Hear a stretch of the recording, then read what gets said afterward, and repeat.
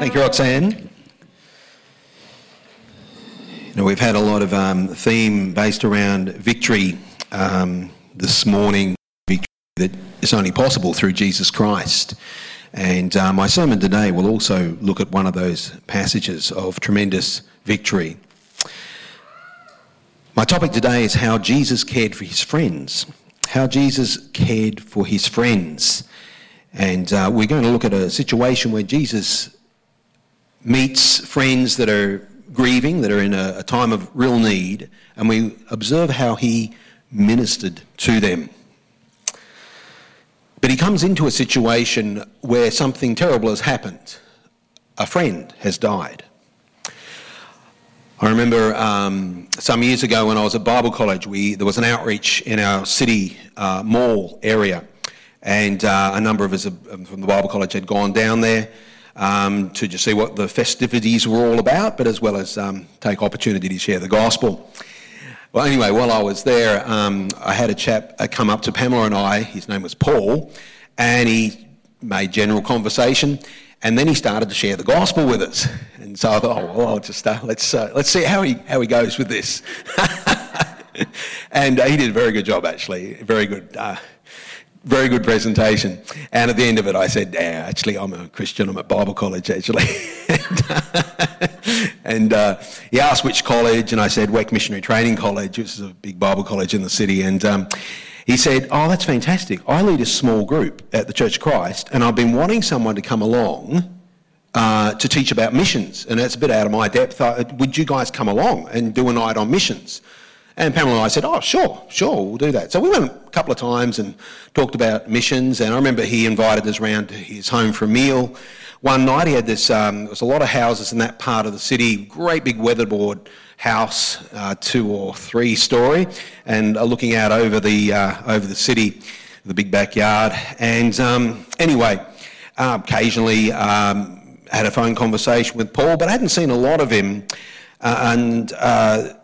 for a while, and there was 2 of the members of his small group, 2 young adult girls, came up to me just as I parked my car at the Bible College car park. If you want an imagery, it was a blue Pulsar. Parked the car, got out of the door, and these 2 girls, they're kind of waiting for them. I was just coming back, kind of the lunch break before lectures, and they said, Lee, can I talk with you? I said, sure, and we went over to his beautiful gardens at the Bible College and went to one of the outdoor coffee table areas. Sat down, and they said, it's about Paul. 2 days ago, he committed suicide. And I said, you mean your Bible study leader? And they said, yeah, Paul.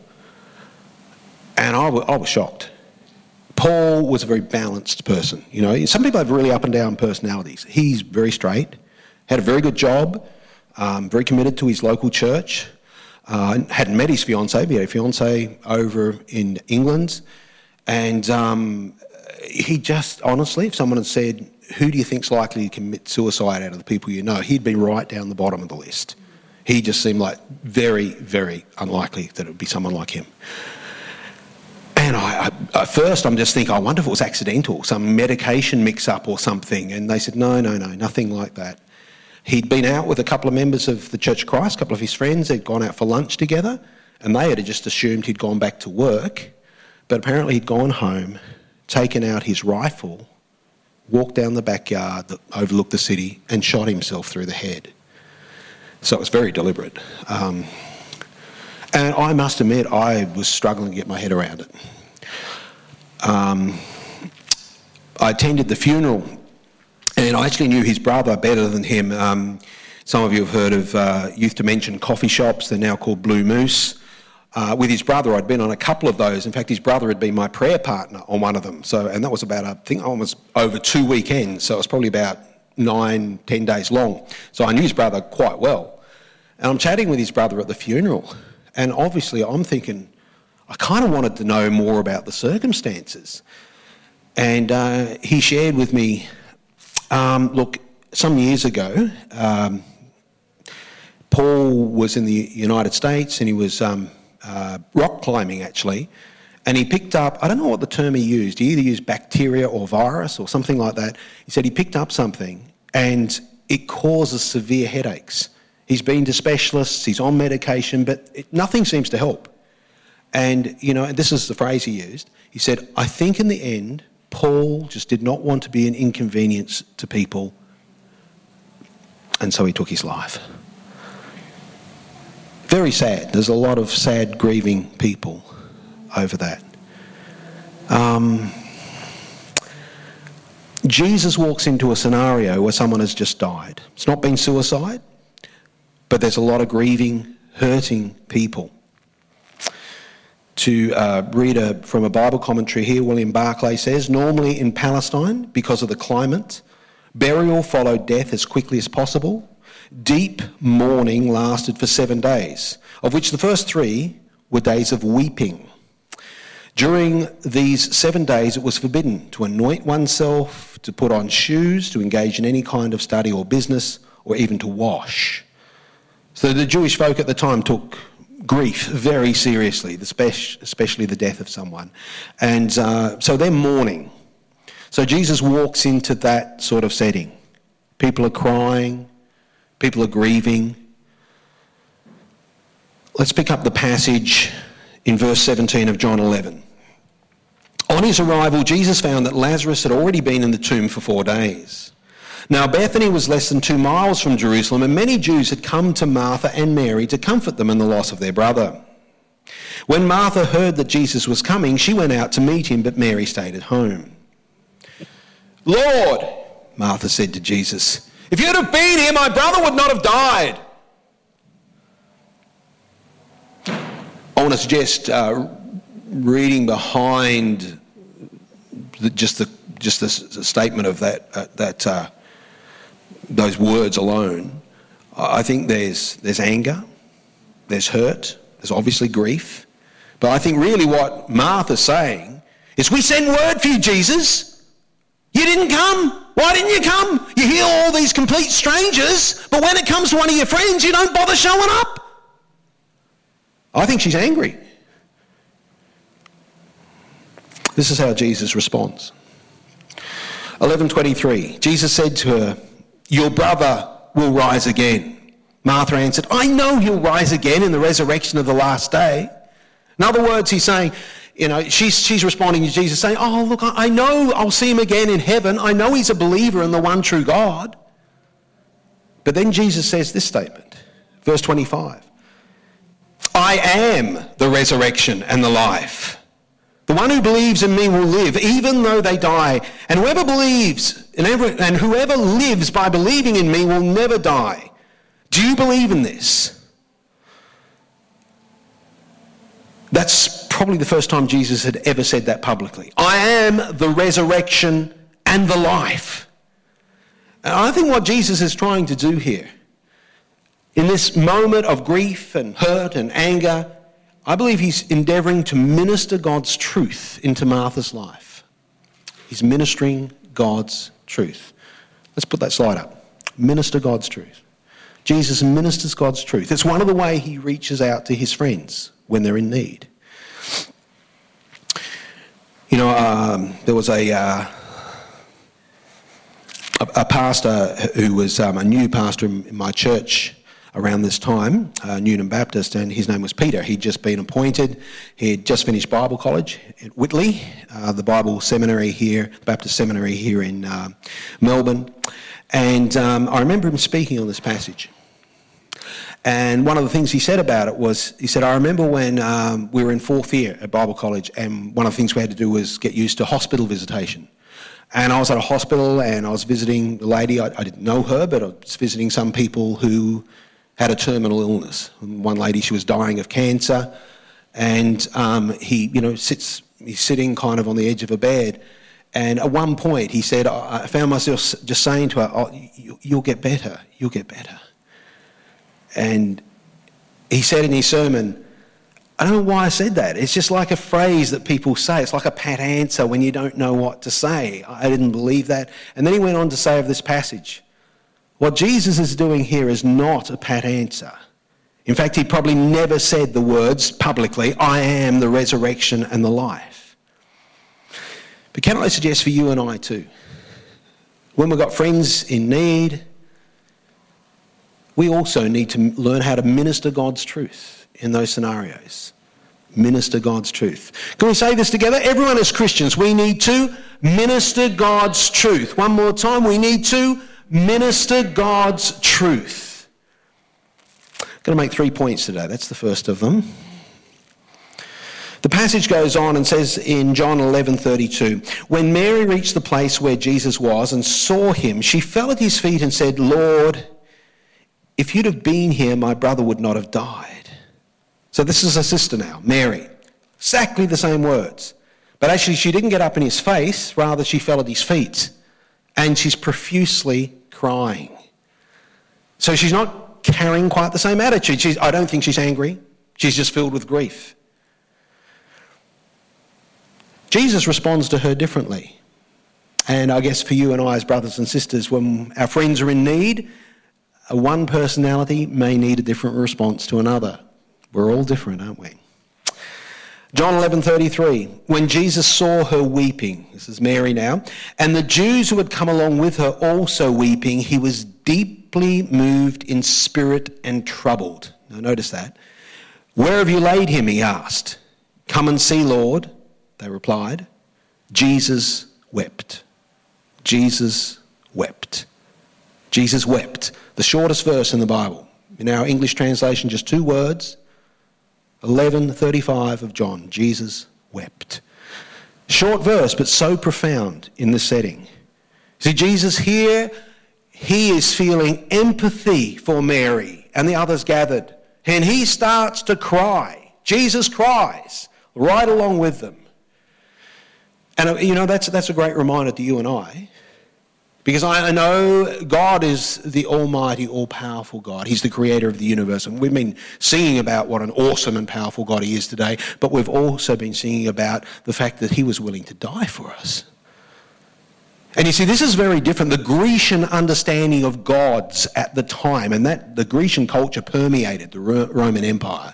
Their understanding of their gods was the Greek gods had no weak emotions, such as sadness, grief, fear, or empathy.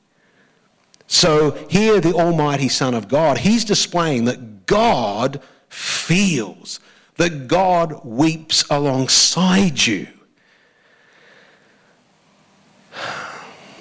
And what did the people see when Jesus shed those tears? Notice verse 36. Then the Jews said, see how he loved him. See how he loved him. You see, Jesus feeling empathy demonstrated something of God's love. Jesus' love for the family too, but also the love of God. Can I suggest the second thing I've learned of Jesus? When his friends are in need, he ministered God's love. Jesus ministered God's love. When I was a young bloke, I'd sometimes get invited to speak at youth events. And there was a church called Summerhill Baptist. I used to preach in their morning service from time to time. But they had 2 youth groups. It's quite unusual. There was a chap in their church that wanted to reach out to the kids from really lower socioeconomic backgrounds that did life pretty tough. And they provided transport to get them along. There was a lot of them. They probably had about 60 or 70 of those kids came along. And they had a regular youth group.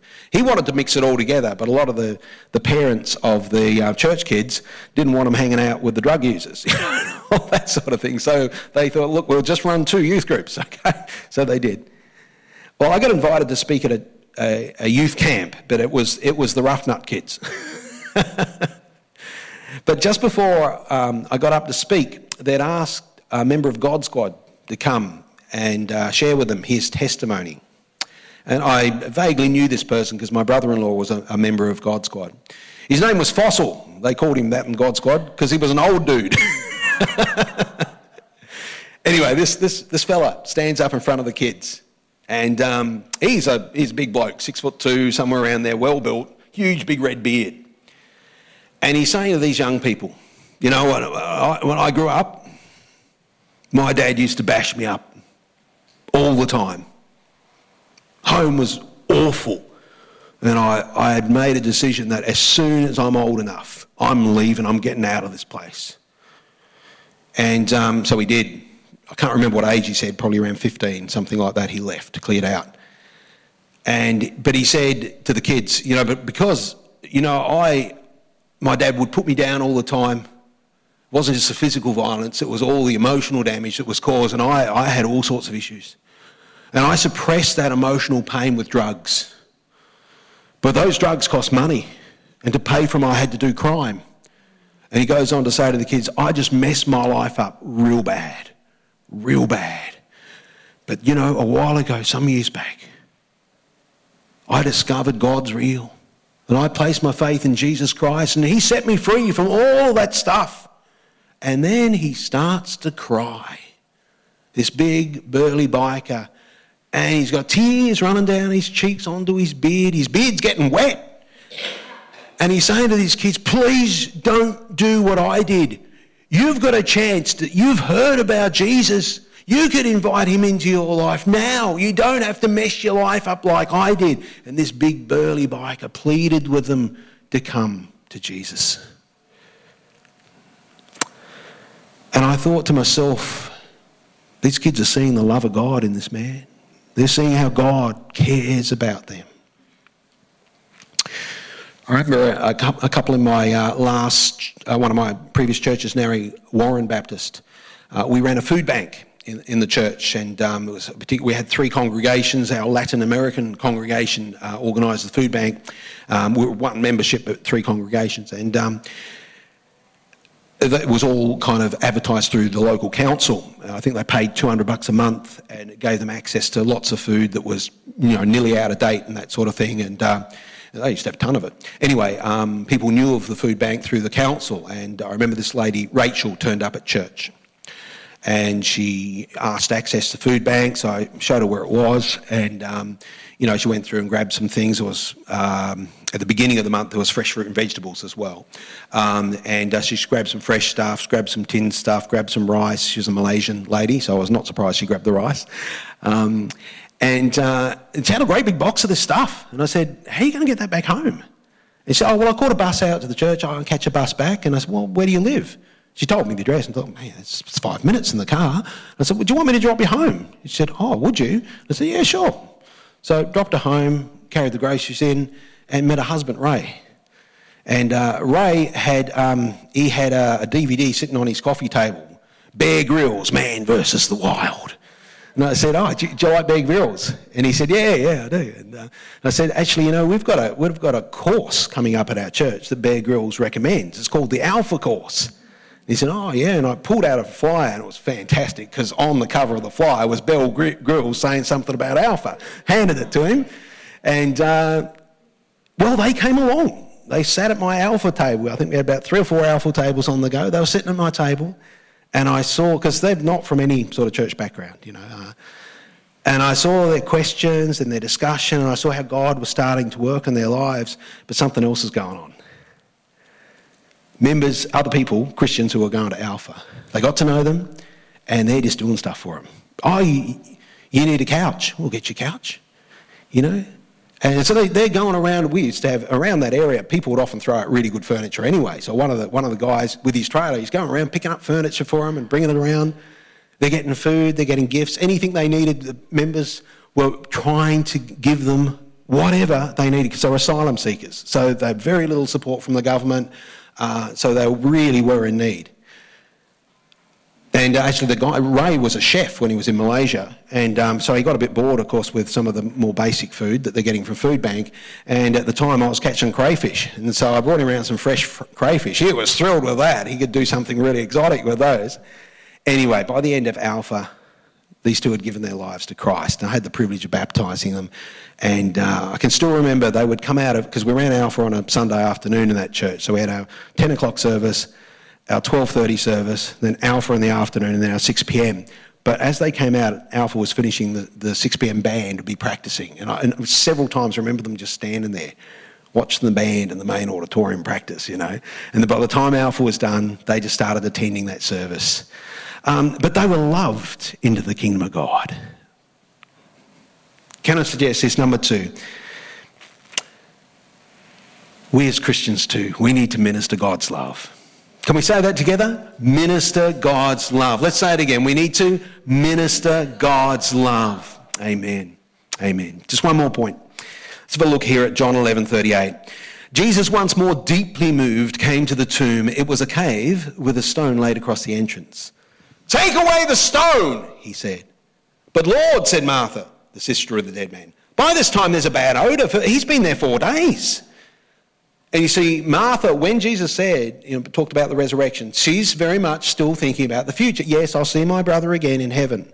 She is not expecting Jesus is going to raise Lazarus from the dead. Well, she'd probably never seen a resurrection before. Why would she? Why would she be thinking that? And so she's just thinking about, man, putrefaction will have set in. He's going to stink. What are you doing? Let me have a look at what the tomb may have looked like. Here's a first century tomb. If we have a look at that image. So often it wasn't just a single tomb, as in a single place for bodies. So they'd often have hewn out of the rock, almost like shelves. And so there may be several bodies within a single tomb. It's likely it was this sort of tomb. So Lazarus is one of several bodies in that tomb. So it's a good thing Jesus said, "Lazarus, come forth." If he just said, "Come forth," it might have been a whole bunch of people. But just Lazarus comes forth. Let me read actually a little bit about it. It says, William Barclay says, "The bodies were enveloped in linen, but the hands and feet were swathed in bandage-like wrappings, and the head was wrapped separately. And the tomb door, you're used to it, it's same as Jesus' resurrection. It was a great big rock with a groove in the ground where the rock was rolled across the entrance of the tomb, virtually airtight. They seal it in position. So same sort of thing. Well, a bunch of people roll that stone away. Jesus says, "Lazarus, come forth." It says here in 11:40, "Then Jesus said, 'Did I not tell you that if you believe, you would see the glory of God?'" Looking for a new memory verse? I reckon that's a great one. 11:40 of John. "Did I not tell you that if you believe, you would see the glory of God?" So they took away the stone. Then Jesus looked up and said, "Father, I thank you that you have heard me. I knew that you always hear me, but I said this for the benefit of the people standing here, that they may believe that you sent me." When he had said this, Jesus called out in a loud voice, "Lazarus, come out!" The dead man came out, his hands and his feet wrapped in strips of linen and a cloth around his face. Jesus said to them, "Take off the grave clothes and let him go." Wow. Thirdly, can I say here of Jesus that he also ministered God's power. Jesus ministered God's power. Now, I realise when I read a passage like that, I sometimes chat with people who are quite sceptical of the Bible, and they'll say things like, "Well, you see, this is my problem with the Bible. How can you believe stuff like this? It's impossible. People don't get raised from the dead. I mean, that's ridiculous. How can you believe stuff like that? It's clearly they're just stories." But even as Christians, sometimes we can think, well, okay, Jesus can work those sort of extraordinary miracles, but how does that really relate to you and I today? When I was at Bible college, the same Bible college, Weck Missionary Training College, we used to have visiting missionaries come and speak to us. And so usually if there was a lot of students at the college and the faculty would be there at these events. We'd have 3 of these meetings usually a week. Where we'd all gather together. I guess there'd be about 150 of us, and we'd have, one of the visiting missionaries would be speaking. Well, one particular time we had a couple of missionaries from Bulgaria. So they were doctors by profession, so PhDs in medicine. They'd served as doctors for a time, and then they thought, we've got some money behind us. Let's go to WEC. We'll get training for cross-cultural missions, and we'll go overseas. And we'll use our gifts in medicine along with sharing the Bible with folk. And they felt called to Bulgaria. A lot of people certainly in need there at the time. And so they served in that medical profession, often helping people medically as part of their service, but also taught the Word of God. they shared with us as students that, we went over there and we had quite conservative theology. And so sometimes when we would, we would have done everything we could for an individual, medically speaking. And then the WEC team and some of the new converts from Bulgaria would gather around that person and lay hands on them. And they said, we saw miracle after miracle after miracle. And our theology changed. Our theology was such that we didn't really expect those manifestational gifts you read about in Jesus' ministry in the book of Acts. We didn't really think they were for today. And here we're seeing them before our eyes, time and time again. And they actually listed them. They said, we saw lame people walk. We saw deaf people hear. We saw blind people see. And they added, even occasionally we saw dead people raised back to life. Never think that these miracles we read about in the scriptures were for back then, or that's just Jesus, he has that power. The fact is, Jesus actually says in John's Gospel, you will do greater things than I have done. He says that to his disciples. And of course, we apply what he says of his disciples to us. Because why? Well, because he's operating through us. It's not our power, it's not our strength, of course, but it's Jesus operating through us by the power of the Holy Spirit. To give another example of this, there are some well-documented resurrections. Let me tell you the story of one of these.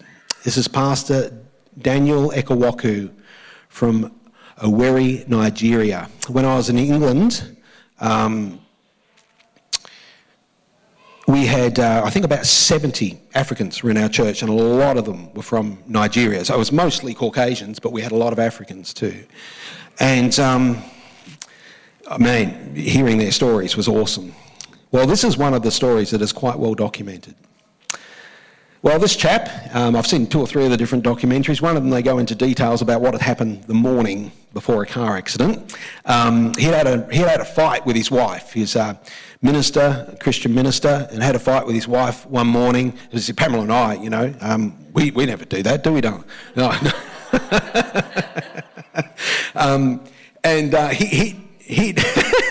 Pamela just said, why is everyone laughing?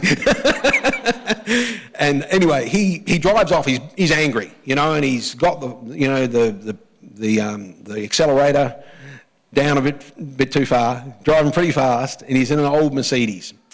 And anyway, he's flying down this hill, and then he goes to apply the brakes, getting nearer to the bottom of the hill, and the brake pedal just goes straight to the floor. So all the brake fluid had leaked out or whatever had happened, but there was no brakes whatsoever. He loses control of the vehicle, and it wasn't one of those proper, nice new Mercedes that have the airbags. No, it didn't have one of those. Just had the hard steering wheel. His chest just plunged into the steering wheel, caved it in. Well, he was taken out of that car in a critical condition and taken to one hospital, and en route to another hospital, he died. I've watched the interview with the doctor who talks through all the vital signs, he said, and I signed the death certificate. This is actually a picture of him holding his own death certificate. I've watched the interview of Barlington Man, who was the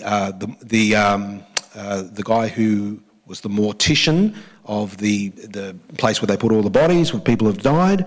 And, he said he did the usual procedure on the body, and the body was placed in a coffin, and it sat in my mortuary for 3 days.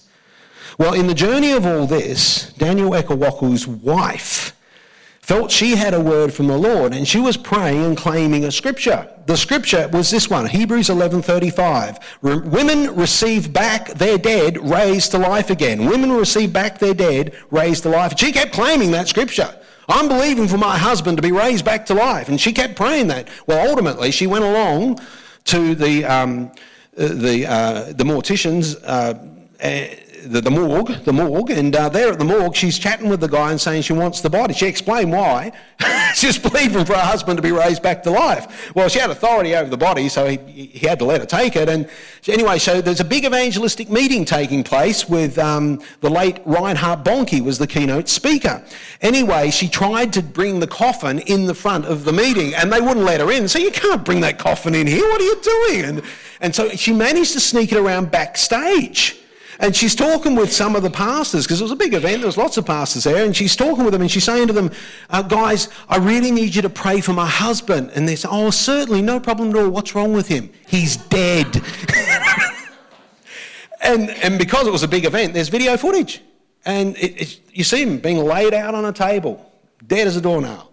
And they start to pray for him. And after a time, his heart slowly starts to move. They continued to pray. And gradually he came completely back to life. And and he's saying to them all, where's my file? Because apparently in the 3 days that he was dead, he was seeing all of heaven. And he had this kind of like a file that he was jotting down all the things he was seeing. And then when he comes back, he's expecting that's still there, but that didn't come with him. And so this guy, fully raised back to life after 3 days, in the mortuary for 3 days. And fortunately, this is one of those. There are many resurrections. This is one of the ones that's properly documented.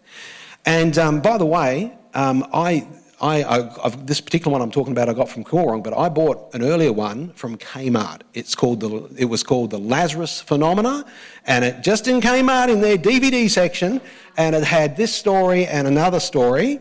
A guy, some of you may have heard of him, affectionately known as the Jellyfish Man, who was also dead.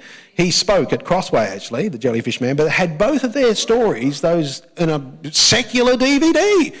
And I'm simply saying, friends, we need to be a people who are expectant of God's power. We live in a society that is always, making everything, the concept of science is such that these things can't happen. But we know that God is beyond science. God is the miracle-working Almighty God. Friends, as crazy as it might sound, we too need to minister God's power. When our friends are in need, we also not only need to minister God's truth and love, but also his power. Can we say that together? Let's be a people who minister God's power. One more time, we need to minister God's power. Amen. Amen. Hallelujah. Now, I know some of my stories have been quite dramatic, but actually those three things, it can be very simple. A much more, you might say, ordinary setting. It was about 2 or 3 weeks ago, I remember driving into the Audi car park. And there's a guy, it's one or two people there that sometimes beg. And this guy, I saw him as I was driving in, and there's this lady there praying for him. In the name of Jesus. She's going off praying for him, And anyway, I thought, there's some of God's power being ministered there. And so I often have in my car, and you can grab these today too if you want, we have a bunch of these Little John's Gospels. There's some up on the information table. Grab one today. Pop it in your centre console or in your handbag or something like that. Put it somewhere where you've just got access to it. So I had one of these in my car. So I grabbed this out, went and did my Audi shop, got some cash out for him, and then had a little word with him and said, hey, look, mate, I put the cash in the gospel, but he could see it was there, and just said to him, I find quite often, when there's times of struggle in life, the words of Jesus, they really do help. This is a short biography about his life, and there's lots of his teaching there, and gave it to him. A little partnership there. I didn't know the lady. She ministered something of God's power, and I had a chance to minister God's truth and a bit of love there with the cash. And friends, the reality is those three things, by the grace of God, we could be doing them all the time, couldn't we? So these three things, let's say them together again. How do we care for people in need? Three things. Let's say the three together. We need to minister God's truth and minister God's love and minister God's power. Amen. Hallelujah. You know, I wonder here today, some of you might be feeling like actually you could do with a bit of that sort of ministry for yourself right now. Or perhaps you've got a friend who you think, man, they could do with God ministering truth, love and power in their life. You know, you think of the tomb for a moment. You know, I use it like an analogy. You ever feel like you're in a cold, dark tomb? Or got a friend who's at that sort of spot now? You think of the grave clothes. Ever feel inhibited, like you need something unwrapped or removed from your life? Ever feel like that? Remember, Jesus called Lazarus by name. He's personal God. He would call you by name too. He calls you by name. He knows your needs. You remember that phrase Jesus said? Take away the stone. Jesus too wants to remove anything keeping you from all that he has for you. Your destiny, your calling. Finally, he says, take off the grave clothes and let him go. Likewise today, the Holy Spirit wants to set you free. He wants to set you free. Look, some of you might want prayer this morning. I'm going to go back up and lead another worship song. But look, Tom, who is leading communion, he's here to pray for you. Roxanne, she's here to pray for you. Marika's here to pray for you. There's people here to pray for you. Although Marika's going to sing, so let's make it Roxanne. Sue, she's here to pray for you. There's people here for prayer. Why don't you guys come forward? We're all going to stand now. We're going to get ready to worship God again. If you guys are praying for people, come forward, and can I encourage you as a congregation? Some of those statements today that you feel like you want to receive from God, by his Spirit, he wants to minister to you.